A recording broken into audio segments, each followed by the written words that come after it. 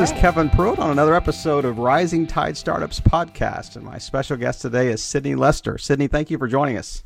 Yeah, thank you so much for having me. So give us the quick background. Who is Sydney Lester?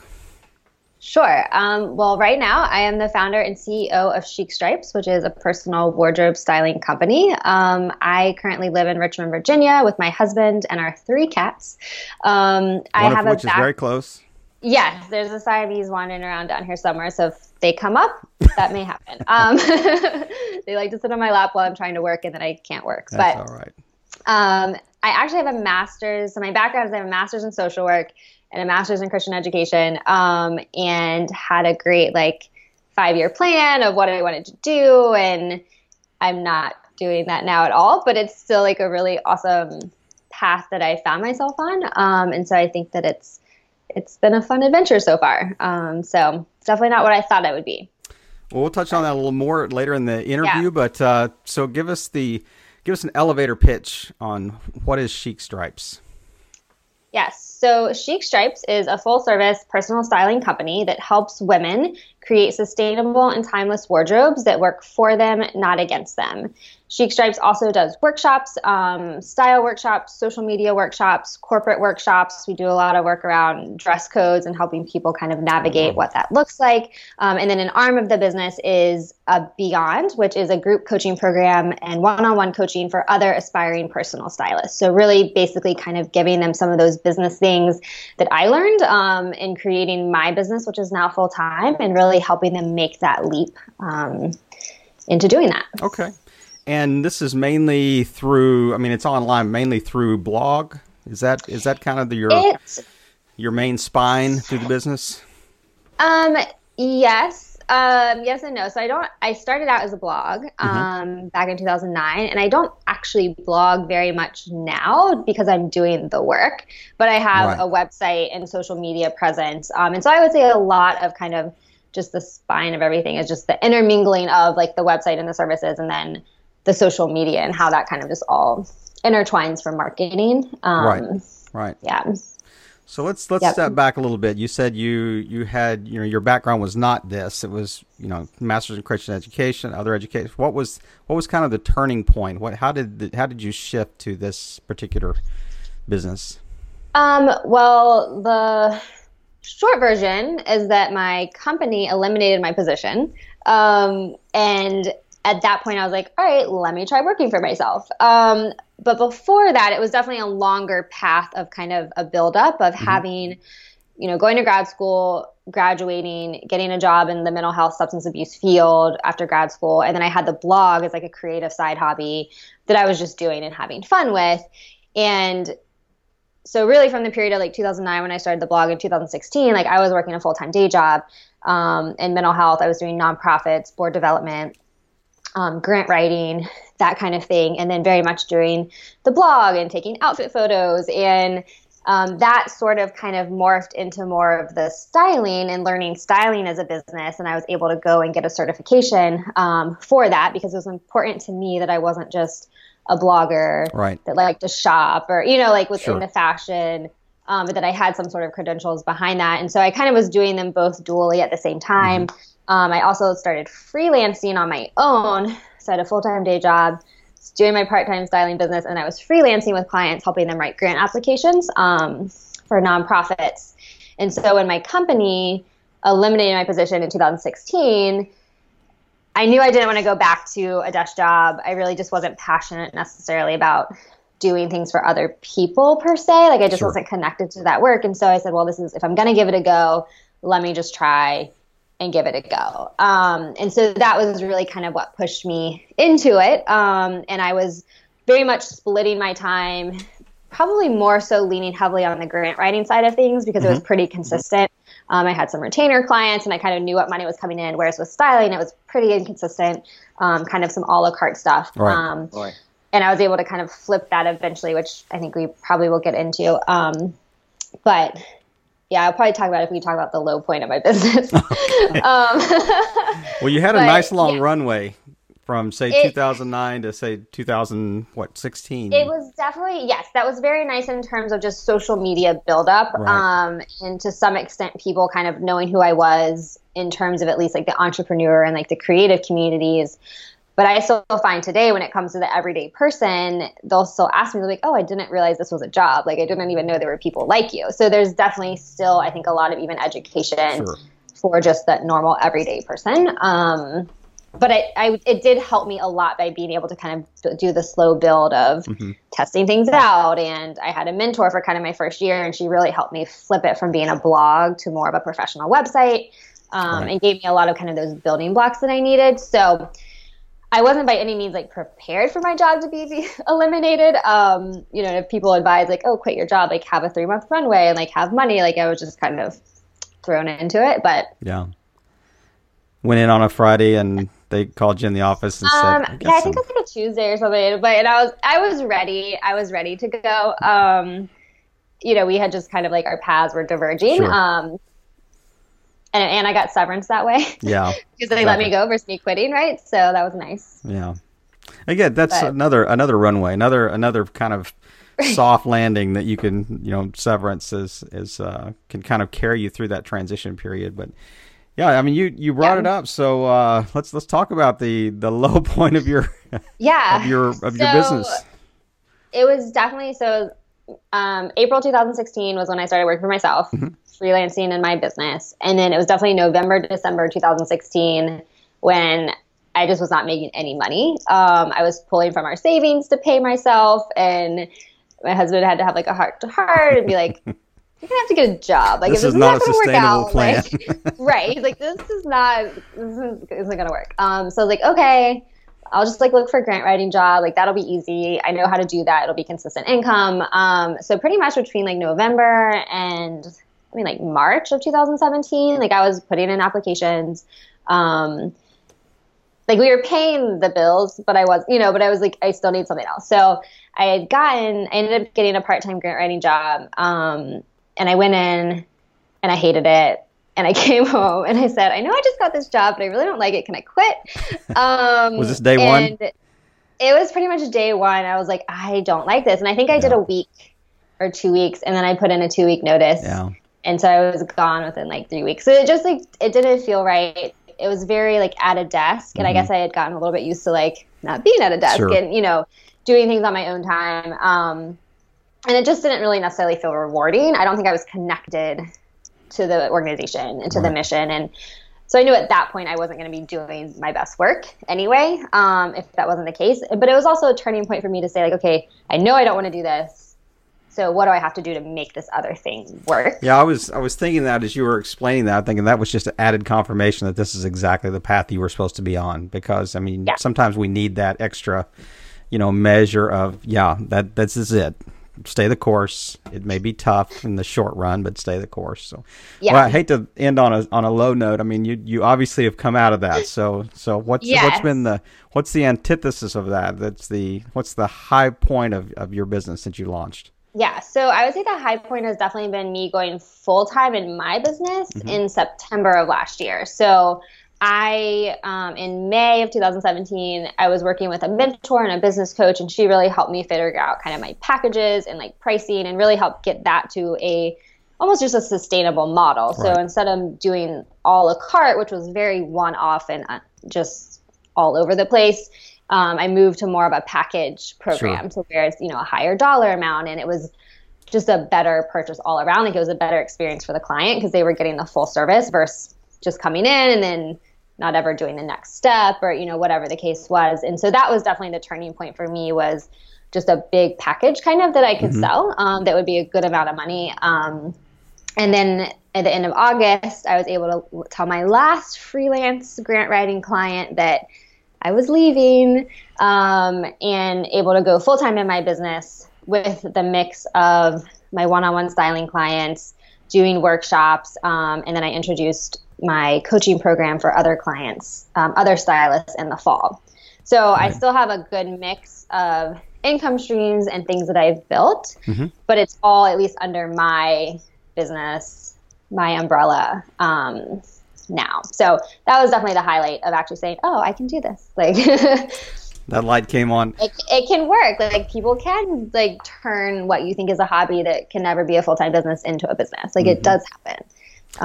Well, I sent you before the interview. I sent you a kind of a general guideline of questions that we wanted to follow, and I said in there's a caveat that said, we can chase rabbits if there's something that you say that really is kind of the light comes on in the interviewer's mind. That I think that we really want this podcast to be very helpful for our listeners. And it's, I mean, the nice thing about podcasts is evergreen. So it's like a library. It can be on there for a long time, and people can go back and listen to the early episodes. But I really want you to kind of unpack a little bit for our listeners what was the shift? What were some of the main things that you did, once you had that second, kind of grant writing job and you quit that and you said, I'm all in now. I'm burning the boats. We're on land. There's no turning back. So what were some things that you did that were really profitable, that really, not necessarily from a financial standpoint, but really grew your business quickly? And you thought, hey, these are things, if I'd have done this 6 months ago, I'd have been much further ahead. So that you think it would help our listeners? Yeah, so I would definitely say two things for sure. One is having a business coach / mentor to really help you strategically just think about ways you can do things differently, and to really kind of challenge your viewpoints on things of thinking, well, just because it was done traditionally this way, why do you have to do it that way? Why can't you do it bigger and better? Now your coach was asking these questions to you? Yes. Okay. Yeah. And just every time, and I've worked with a coach or, someone that is a little bit ahead of me, they are consistently challenging even just my own insecurities about running a business, whether that's, I've only been doing this for a couple months. Like, can I really charge this much money? Or, like, who am I to create this program? Like, there's all these, I think, fears and anxieties and insecurities that do come up. And so a coach is kind of, or, whoever, someone that can kind of help lead you, they can help you, like, look at those things for what they are and say, like, no, you do have experience. Like, you've been doing this for like 9 years, and why can't you create this program? It's going to help people. And so I think that has definitely been instrumental for sure in making that switch. And then I think so I guess maybe three things: the coach, my own decision in my head of saying, I've decided I'm going to do this. And I think that is key to actually almost kind of make that decision and make that declaration of speaking it and saying it out loud, and then having people hold you accountable. And then definitely the third thing was what? It was in my head. Letting go of that safety net. Letting go of that last grant writing job was, for me, I didn't really want to do it. I mean, it was a good retainer. It was like $2,000 a month. It was pretty easy. But it was taking up space that I knew that once it was gone, bigger and better things would fill that space. And that while it was still there, I couldn't do the things I wanted to do as fully. So that was definitely a scary thing to kind of say. I'm basically like getting rid of this free money. But it was something that was really necessary. And I always think that I like to look back and say, oh, well, if I had just, in April gone full in, quit everything, had a coach, dedicated myself to my business, like maybe I could have been where I am now way sooner. But I don't necessarily regret going through the process. Sure. Yeah. And like, because I think a lot of times there is this thing where people say, oh, well, like you have a passion and you have a drive for it. Like you should just quit your job tomorrow and go all in. And I think that can work fine for some people, but at the same time, for me personally, I was like, I still needed to pay the bills, and like help support the family income. So I couldn't really just quit. Right. Like that wasn't, a realistic time frame. And I think it's important for people too, to not necessarily look almost at those like shiny objects or people quitting and jumping into the next big thing because they don't know their personal situation and they can't compare. There's a quote that says like, you should never compare your beginning to someone else's middle or, someone else's end. That's good advice. I think there's a lot of kind of that in this whole, like starting your business and being an entrepreneur is everybody wants to be like here all the time, like really quickly, but it takes time. Right.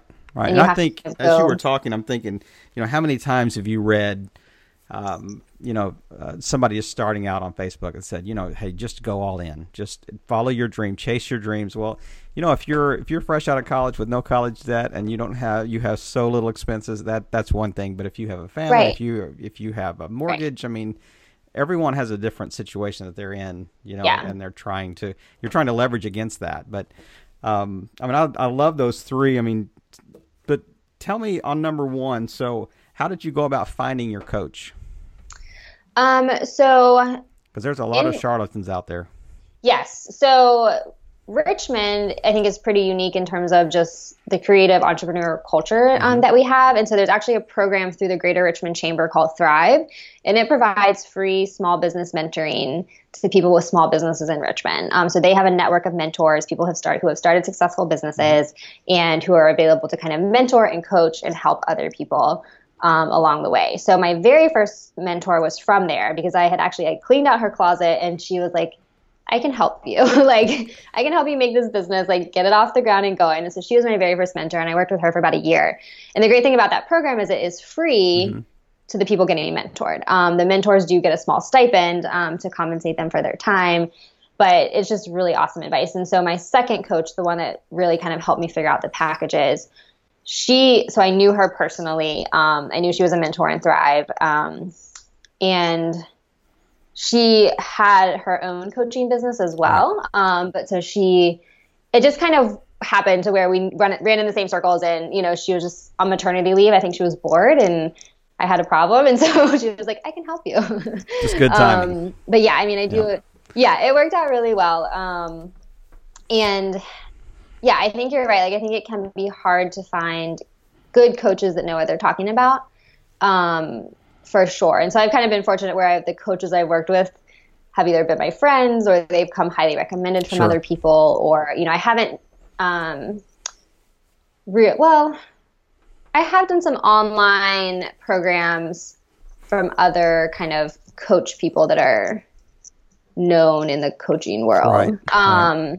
But there's a track record there. I mean, it's not some unknown person on Facebook that just says, for $300, I can change your life. So yes, and I think there are a lot of, there's at least people starting to do more of that that don't necessarily have experience, but they're saying they're a coach. So again, even going back to me getting the fashion credentials, I think it is important for if you are going to do a coach or a mentor that they have some sort of credentials or they at least have experience, right? They at least need to have done what you want to do and be a little bit further along than you. I like a 22-year-old life coach. I mean, that sounds like a contradiction in terms for some reason. Yes. Yeah. So I certainly agree with that. So, tell me, what are one or two things that have been kind of big rocks or obstacles or hurdles that you would say, you're still kind of encountering that maybe our listeners could speak into, to help you, raise that, like all boats rise in a rising tide. So that's kind of the whole idea of the podcast is, what can we all do collectively to help each other out? So give me one or two things that you think would be, that they could maybe speak into, offer feedback as well. Oh, okay. Here it is. I was scrolling down to where my notes were. So I think one of the things I had written down was thinking bigger than myself. What do I mean when I type that? Not doing it all alone.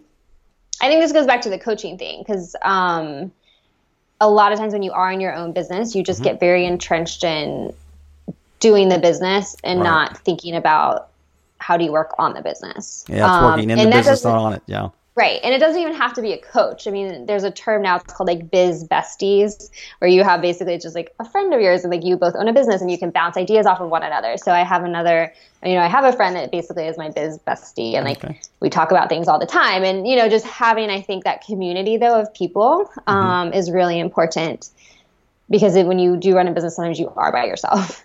And I think people run businesses because they like to be by themselves and they're good at being by themselves.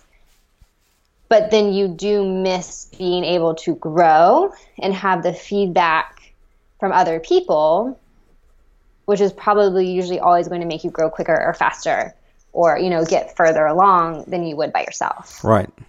And so I wrote that. Why did I write that as a pain point? Probably because, I mean, I still very much, even though I have kind of coaches, I think sometimes I resist hiring people when I need to delegate things. You know, like a virtual assistant or someone to help me with social media, Sure. or, you know, someone to do my bookkeeping. It's like I can do those things, but it might not be the best use of my time. And I think that's another thing we run into as business owners is like we just do it all, and Right. can't do it all. Right. So you have to just get over wanting to be a cheapskate, or, you know, like feeling like you have to be in control of it and delegate that out. And it is a balance. I mean, there are times you can do things today that you probably couldn't do 12 months ago.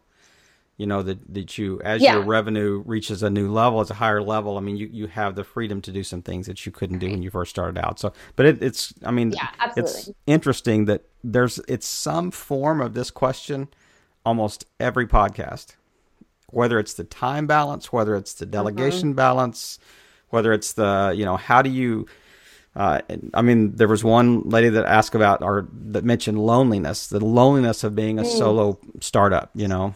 And one of our listeners wrote in and talked about how they sometimes leave like WebEx or Skype or Zoom on, and they're, you know, it's like a virtual workspace, you know, so they're working with their biz bestie, you know, as the video's rolling. So it's interesting. Right. So what would be the second obstacle that you think you face? I wrote down customer service. Not that I necessarily think my customer service is bad, but I think things can always improve. And I think sometimes we forget that customer service piece sometimes, or like we forget how we should, like we always want to improve on the systems in our business, or, you know, we always want to make things easier for us. And sometimes we forget about making things better and easier for the customer. And so that's something that I'm kind of definitely very focused on this year, of whether it's just having client gifts or, you know, referrals for people that refer clients to me, having gifts for people that refer clients to me, and even just making kind of the service touch points better, like, you know, just preempting, because sometimes in my business, like there'll be a couple weeks before a touch point with my client, but me trying to preempt that and just say, hey, I'm working on this, you're going to get it on X date, so that they have an expectation. And I think that's something that you just kind of, I'm sure some people it's very natural, but for other people, it takes a little more like systems or things like that to really kind of think about that. Because at the end of the day, if you do have the great customer service, you're going to get the good testimonials, and you're going to get the good referrals, and you're going to get more business. And a lot of times I think we just skimp on that side of things sometimes. Right. I mean, in my day role, I'm the team leader of our product management. So, one thing we talk about a lot is how to reduce friction in the customer experience. I mean, how do you make this a much smoother entry into our environment, I guess. And it's interesting that you would talk, because I mean, I'm kind of getting the same type of vibes that you were, you know, as you were describing that is similar to the things we try to look at. You know, what's the, you know, how do you really create a good customer experience, you know?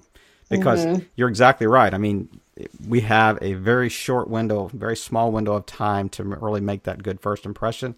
If you don't, it's sure hard to recover from that. Yeah. So. And then I think the balancing with that is almost balancing the time and the boundaries. Yeah. And not feeling necessarily like you have to reply like right away, like 5 minutes after they email you, like you can have some boundaries, but then, you know, making sure it's all still just, and finding the balance, right, between that awesome high quality customer service and then your own sanity boundaries. That's exactly right. Yeah. It's 3 o'clock in the morning. I should not be answering this on my phone laying there in bed. Exactly. So yeah. Yeah. Because then I always like to think about like whatever that client does for work, hopefully they're not answering like their, you know, work emails at 3. I don't know. Some people probably do, but they may. It's not how my business rolls. I've been in bed for a couple hours by then. That's exactly right. Like 5 hours. Yeah. Well, as we're kind of heading toward the final section of the interview, let's take a little deeper dive and really get inside the head of Sydney Lester here. So, tell me one person that you would follow online that really inspires you, that we may know or we may not know. Yeah. So the person I wrote is Melissa Hartwig. If you're familiar with the Whole30 program, she is the co-creator of that. And so essentially Whole30, for people that may not know, is a lifestyle change where you eliminate for 30 days dairy, grains, beans, alcohol, and sugar. And the idea is to reintroduce foods that really work all well the things for you. that are fun. Right.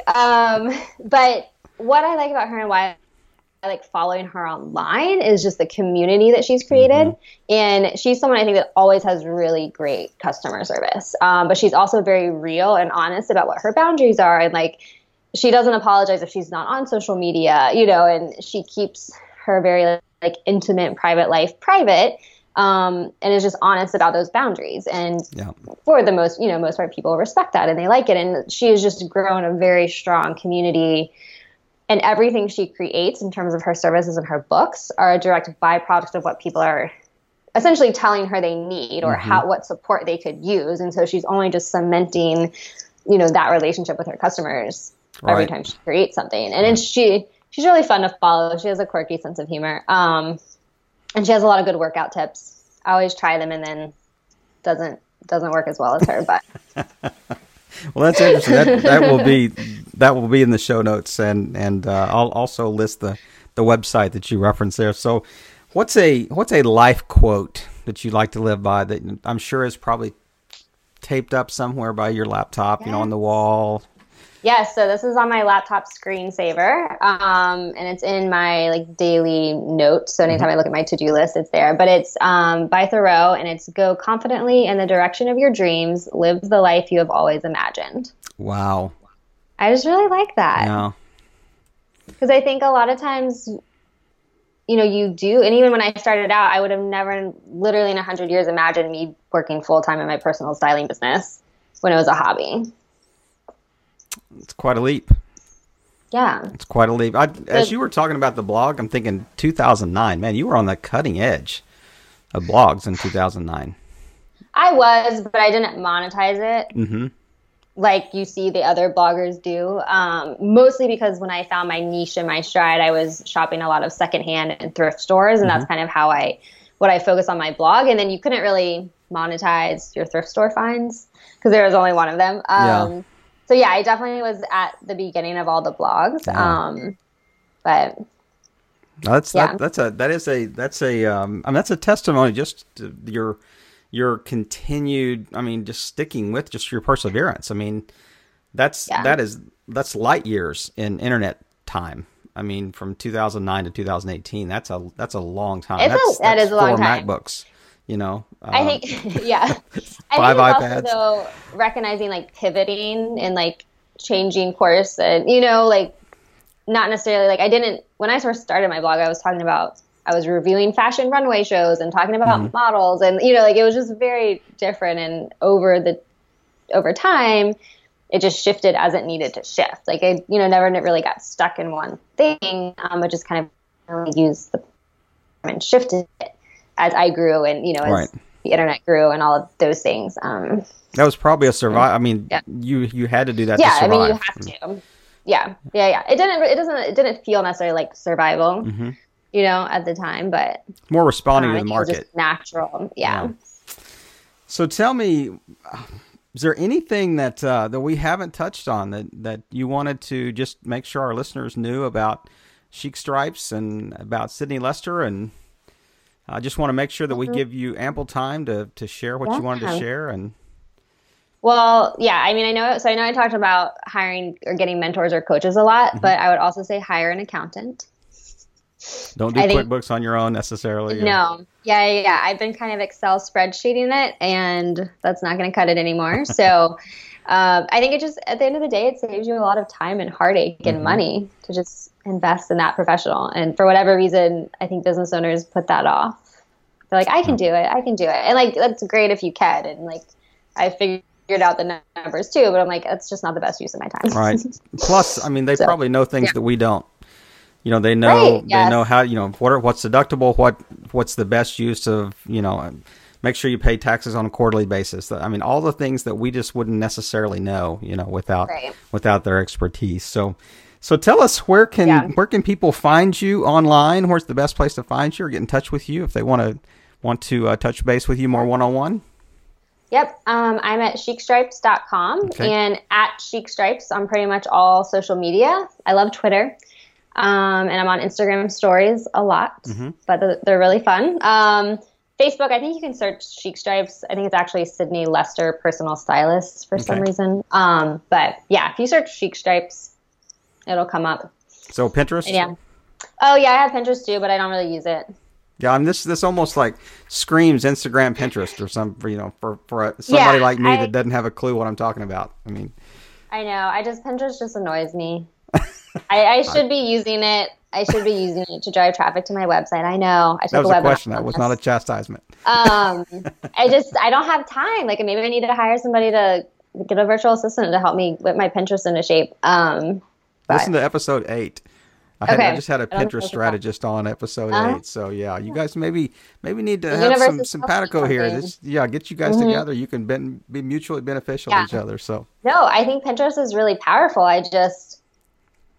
I don't know. I never necessarily monetized. I never monetized the social media platforms because I never really was like a blogger per se. I always had services that people bought. Right. So for better or for worse, I just didn't go down those paths. And now I'm like, I don't have time to do it. So yeah, I'll listen to episode 8. Well, Sydney, it's been a pleasure talking to you tonight. Thank you so much for just taking the time and just sharing your life story, your backstory with our listeners. And guys, it's your turn now to speak into the couple of obstacles that Sydney mentioned tonight, and just share this broadly. And Sydney, thank you again for being with us and just helping us all to, as we like to say on this, all boats rise in a rising tide. Thanks again. Yeah, thank you.